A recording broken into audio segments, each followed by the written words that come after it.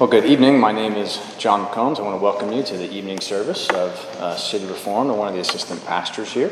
We have a smaller crowd tonight, so it's nice and intimate. So it's good to see you all and to have such close fellowship. We will do Grill the Preacher still after tonight if anyone sticks around. So in case I forget later, Grill the Preacher. Welcome, Mark. We certainly will do.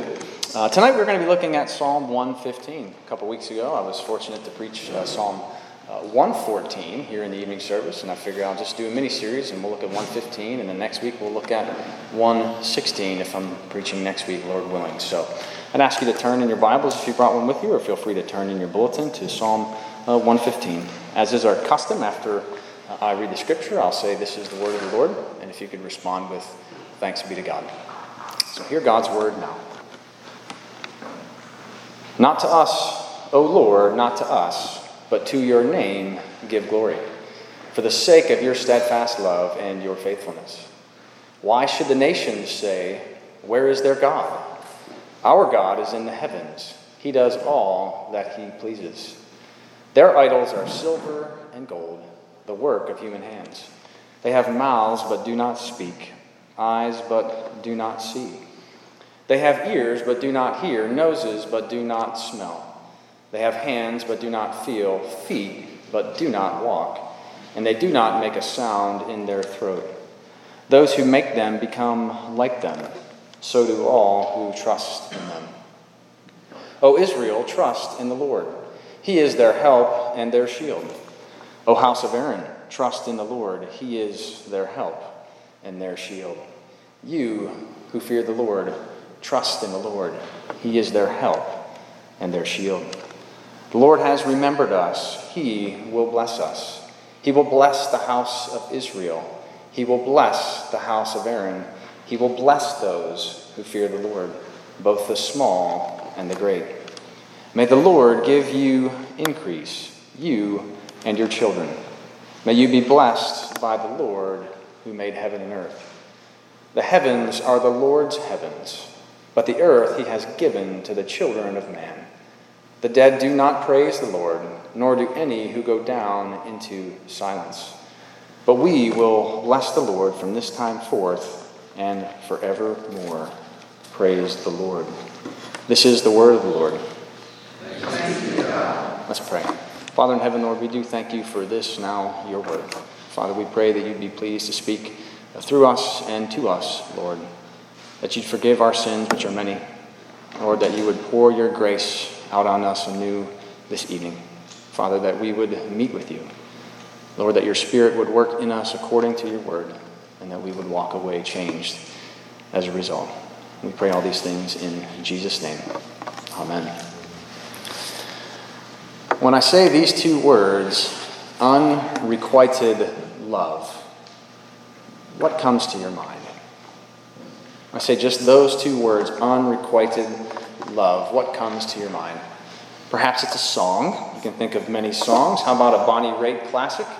I Can't Make You Love Me. Anyone remember that one? How about a song by the Police? Every Little Thing She Does Is Magic. Anyone remember that one? Think about that tune. How about Just My Imagination, The Temptations? I didn't know that one. How about Bob Marley classic, Waiting in Vain? I don't want to wait in vain for your love. Right, he's waiting forever. Okay, maybe not songs, I got some of you. How about a movie or a classic novel? The Great Gatsby. Anyone? How about The Phantom of the Opera? How about Les Mis? How about Great Expectations? How about Wuthering Heights? Maybe even Gone with the Wind? When you think of those words, unrequited love, you might be thinking of Scarlett O'Hara's famous words, "I loved something I made up, something that's just as dead as Melly is. I made a pretty suit of clothes and fell in love with it. And when Ashley came riding along, so handsome, so different, I put that suit on him and made him wear it whether it fitted him or not. And I wouldn't see what he really was. I kept on loving the pretty clothes and not him at all." So perhaps a song comes to mind, perhaps a novel or a movie. Perhaps what comes to mind isn't from popular fiction at all. Maybe it's something much more personal. Maybe it's a deep hurt from a past relationship with someone that you cared about very much. Maybe it's something so painful you don't even really want to think about it. Well, throughout history, people have loved others that have not loved them back. It's one of those many facts of life, and it's heartbreaking. What's even more heartbreaking is when people love something that doesn't even have the possibility of loving them back. You see, in each of those cases, it's a guy loving a girl or a girl loving a guy, and that love just not being returned, but the person had a choice to return that love. But it's even more sad when people are loving or chasing after objects that have no ability to love them back. When people love, worship, even give glory to something that just cannot live up to the hype, so to speak. Something that can't bear the weight of what you're asking it to hold. And I think Psalm 115 has a bit to say about this. I believe it has something to say about our ultimate loves, about asking anything other than the one true God to be God for us. Psalm 115 shows us the futility of worshiping anything other than God as if it were God. And I think it also invites us to know and to trust and to praise the God who is, giving him the glory that only he deserves. So let's look a little bit closer here at this psalm together tonight. I want to start off in verses 4 through 8. I think one of the first things this psalm shows us, and it makes it plainly clear, perhaps painfully clear, is the folly of idolatry. Verses 4 through 8 read like this. Their idols are silver and gold.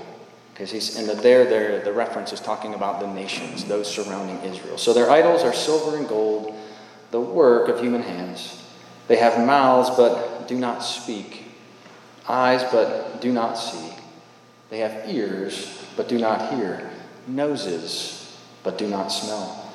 They have hands but do not feel, feet but do not walk, and they do not make a sound in their throat. Those who make them become like them. So do all who trust in them. The Old Testament has much to say about the folly of idolatry. I put Deuteronomy chapter 4, verse 28 in your additional scriptures as just one of many. You can go how many places and read about idolatry. Now, the one thing I didn't put in there was Isaiah chapter 44, because it's pretty much the whole chapter. And so I spared that from the additional scriptures to cut down on paper for the sake of the office and the bulletin. But nonetheless, I want to read you some of that. We could start anywhere in that chapter. We could read the whole thing. But let's zoom in on verses 12 and following. I guess we'll read 12 through 20. So Isaiah 44. Feel free to turn if you have a Bible if you'd like. If not, just continue to hear God's word. Isaiah 44, starting in verse 12. The ironsmith takes a cutting tool and works it over the coals. He fashions it with hammers and works it with his strong arm. He becomes hungry and his strength fails. He drinks no water and is faint. The carpenter stretches a line. He marks it out with a pencil. He shapes it with planes and marks it with a compass.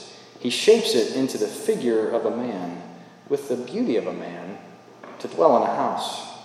He cuts down cedars, or he chooses a cypress tree or an oak, and lets it grow strong among the trees of the forest. He plants a cedar, and the rain nourishes it. Then it becomes fuel for a man. He takes a part of it and warms himself. He kindles a fire and bakes bread. Also, he makes a god and worships it. He makes it an idol and falls down before it. Half of it he burns in the fire. Over the half he eats meat, he roasts it and is satisfied. Also, he warms himself and says, "Aha, I am warm, I have seen the fire." And the rest of it he makes into a god, his idol, and falls down to it and worships it. He prays to it and says, "Deliver me, for you are my God." They know not, nor do they discern, for he has shut their eyes, so that they cannot see, and their hearts, so that they cannot understand. No one considers, nor is there knowledge or discernment to say, "Half of it I burned in the fire, I also baked bread on its coals. I roasted meat and have eaten. And shall I make the rest of it an abomination? Shall I fall down before a block of wood? He feeds on ashes. A deluded heart has led him astray, and he cannot deliver himself or say, is there not a lie in my right hand? You can see in Isaiah denouncing the folly of idolatry in the nations around him as well as in Israel. And at first glance, we might be tempted from a 21st century perspective, particularly here in America, to dismiss these passages or think that they have very little to do with us. And we might be thinking about the second commandment, Exodus chapter 20, and you're thinking to yourself, well, I've never made any carved images, right? I haven't done that, and I certainly haven't served them, nor have I bowed down to them, so those things don't really apply to me. Well, if we do that, we've taken a very narrow view of what idolatry is. You see, the temptation for ancient Near Eastern Israel, or Israel in the ancient Near East, in that context in particular, was to make gods like all the nations around them, and to worship those gods which they could see, as opposed to the one that they could not see. Do you get the temptation? To worship the gods that they could see, as opposed to the one that they could not see. Derek Kidner, who I recommend him for anything that he writes, he's a wonderful biblical commentator, and he's especially good with Hebrew poetry. So when he comments on these verses, verse 3 through 7 actually, he says this: the pagan's pride is in what he can see, and his contempt for what he cannot, which are modern attitudes as well as ancient, and they are flung back at him. You see, many people today take much pride in what we can see. From cell biology all the way up to black holes. They take much pride in the things that we can see, yet what contempt exists for the God who created both of them? Everything on the macro level up to everything on the micro level, and a basic denial of the one who made everything.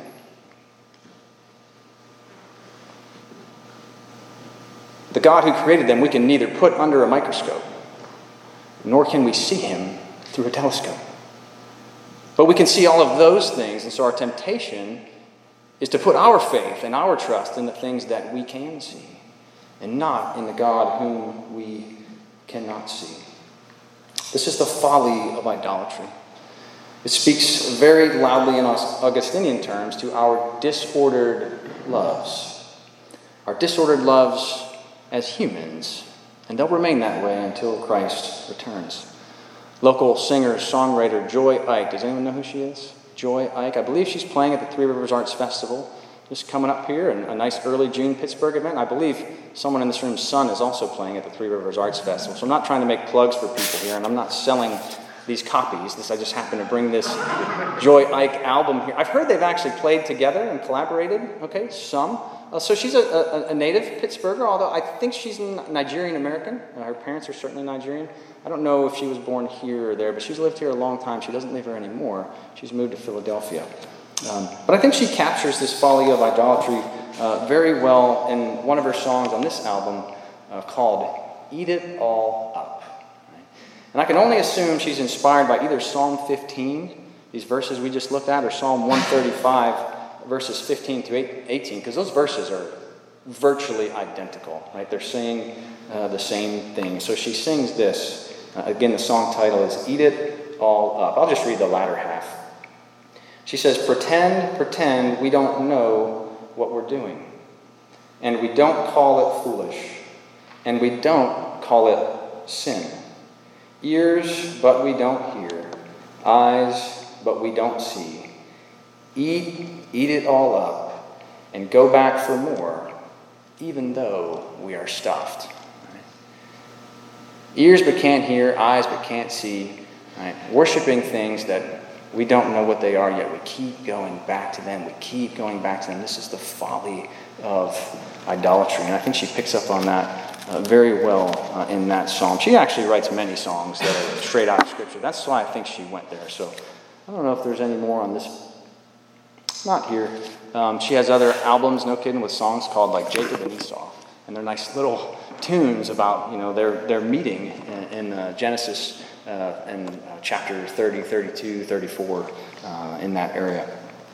So, if we can't love who or whatever we want as God and be fulfilled, that's one thing we see from this text, right?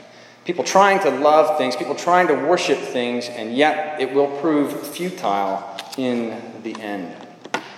If those things will never return our love to us, if our worship to them is just like screaming in the air, then who can we love? Who can we love? Well, I'm glad you've asked that question. And allow me to answer it for you. First, we can love a God who does all that he pleases. Right? We can love a God who does all that he pleases. And we see it from our text in verse 3, the latter half. It says he does all that he pleases. And this is not an isolated text. Psalm 135, which I put in your additional scriptures, as well as Isaiah chapter 46, verses 10 through 11. Listen to these. Psalm 135, whatever the Lord pleases, he does, in heaven and on earth, in the seas and all deeps. And from Isaiah 46, declaring the end from the beginning and from ancient times things not yet done, saying, my counsel shall stand, and I will accomplish all my purpose. Calling a bird of prey from the east, the man of my counsel from a far country. I have spoken, and I will bring it to pass. I have purposed, and I will do it. So we see that we can love a God who does all that he pleases. And at first glance, that could be a little bit scary. Right? Loving someone who always does what they please certainly can be a scary thought to many of us.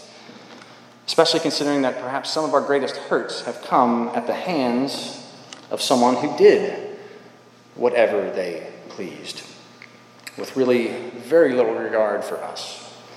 If we're honest, I think we also admit that there are probably times in our lives when we have done whatever we pleased with very little regard for someone else. But men and women can only do such things for a limited time here on earth and in a limited capacity. God, however, does what he pleases in the heavens and on the earth. God is above. God is greater. God is creator. And we see that in verse 3 as well. Our God is in the heavens. Psalm 113, verses 4 through 5 in your additional scriptures put it this way. The Lord is high above all nations, and his glory above the heavens. Who is like the Lord our God, who is seated on high? Whereas we are limited by time and space, God is not limited by time nor by space. And because he's not limited, neither is his love. We get our first hint in verse 16 in this text that we need not be afraid to love God. Why is that? Well, verse 16 tells us the heavens are the Lord's heavens, reiterating what we've already heard, but the earth he has given to the children of man. We see even just a hint right here of the benevolence of one who condescends to place us as men and women as stewards over his earth. We see his great generosity. And I'd be remiss if I didn't also mention we see the great responsibility that he has placed in our hands. And it's as we begin to look at God's character and nature deeper in this psalm that we realize that this God, doing whatever he pleases in heaven and on earth, whenever he wants, any way he wants, is truly a very good thing. And it's worthy of our praise. Why is that worthy of our praise? Well, because he's a God of steadfast love and faithfulness. Look at how the psalm opens. Not to us, O Lord, not to us, but to your name give glory, for the sake of your steadfast love and your faithfulness. For the sake of God's steadfast love and his faithfulness. This is who God is. He is steadfast love and faithfulness. He's a God whose covenant love and mercy for his people is never ending. And he's a God who is faithful in all things. Moses recorded it similarly in Exodus chapter 34. In your additional scriptures, the Lord passed before him and proclaimed, the Lord, a God merciful and gracious, slow to anger and abounding in steadfast love and faithfulness. Of course, those scriptures go on and list all of these characteristics and attributes of God that are really names of God, because this is who he is. He's a God who is faithful in all things. And if God is faithful in all things, certainly this includes being faithful to those he loves, to those who fear him. Look how the psalmist records this in verses 9 through 11. O Israel, trust in the Lord. He is their help and their shield. O house of Aaron, trust in the Lord. He is their help and their shield. You who fear the Lord, trust in the Lord. He is their help and their shield. Here the psalmist is urging us to trust this one who is faithful, this one who is our help, this one who is our shield or our defender or our protector. And not only is he your help and your shield, but he remembers you and he blesses you. We see that in verses 12 through 15. Before I read those, when Scripture talks about God remembering, that's not just like, you know how we forget things all the time when we remember, right? And then we're like, oh yeah, I need to still go do that thing. And sometimes I even forget again, I'm like downstairs, and I forgot to do this thing upstairs, and I go upstairs, and I can't remember why I went upstairs. And so I have to come back. I still don't accomplish it. But when Scripture says God remembers, he moves and he acts according to his steadfast love and according to his faithfulness. Verses 12 and 15. The Lord has remembered us. He will bless us. He will bless the house of Israel. He will bless the house of Aaron. He will bless those who fear the Lord, both the small and the great. May the Lord give you increase, you and your children. May you be blessed by the Lord who made heaven and earth. He remembers you and he blesses you. If you were thinking about someone perhaps who hurt you earlier, as we talked about unrequited love, I want you to now think of someone who has loved you. Someone who has loved you well. I hope someone comes to mind. How did they do it? How did they do that? Well, first they had to know what love was. And love at its core is giving of yourself for someone you care deeply about. Love is sacrifice. So they had to know what it was about, and then they had to be faithful in that love. To really impact you and to love you well, they had to give of themselves deeply. And they had to be faithful in it. Those are the kind of people who make great impacts in our lives. That person did that for a limited amount of time and in a limited capacity according to the measure of grace that God had given them. But there are limitless stores of grace in God our Father, in God the Lord Jesus Christ, in God the Holy Spirit. This is who God is, not some of the time, but all of the time. In all the famous tales of unrequited love, wouldn't the endings be so much happier if the other person finally loved back? That's not the way those stories end, because they wouldn't be stories of unrequited love then. Of course they'd be better, right? So you think that I might be saying to you, love God and he'll love you back, right? He's not like those guys and those girls who have hurt you in the past, those guys and girls who have broken your hearts, whoever they may be. And while in a very real sense, that is true, that's not what I'm saying to you. And I think if that's the way you're understanding this, then we've got the characters a bit mixed up in the story. You see, in the gospel story, it is God who pursues. He is the one who loves and is spurned. He is the one whose love is unrequited. And the story would have stayed that way. It would have stayed that way forever were it not for God, were it not for God sending Jesus Christ to live and die in our place. that we might love him again. You see, we are the ones who didn't return God's love. And yet, he loved us. He continued to love us. He sent his very Son so that we could love him and so that we would love him. And this is why, in the words of this psalm writer that we read in verse 1, not to us, O Lord, not to us, but to your name give glory, for the sake of your steadfast love and your faithfulness. Even the very love that we have for God is a gift from him. For this we give him the glory. And for this, as the psalmist said in verse 18, we will bless the Lord from this time forth and forevermore. Praise the Lord.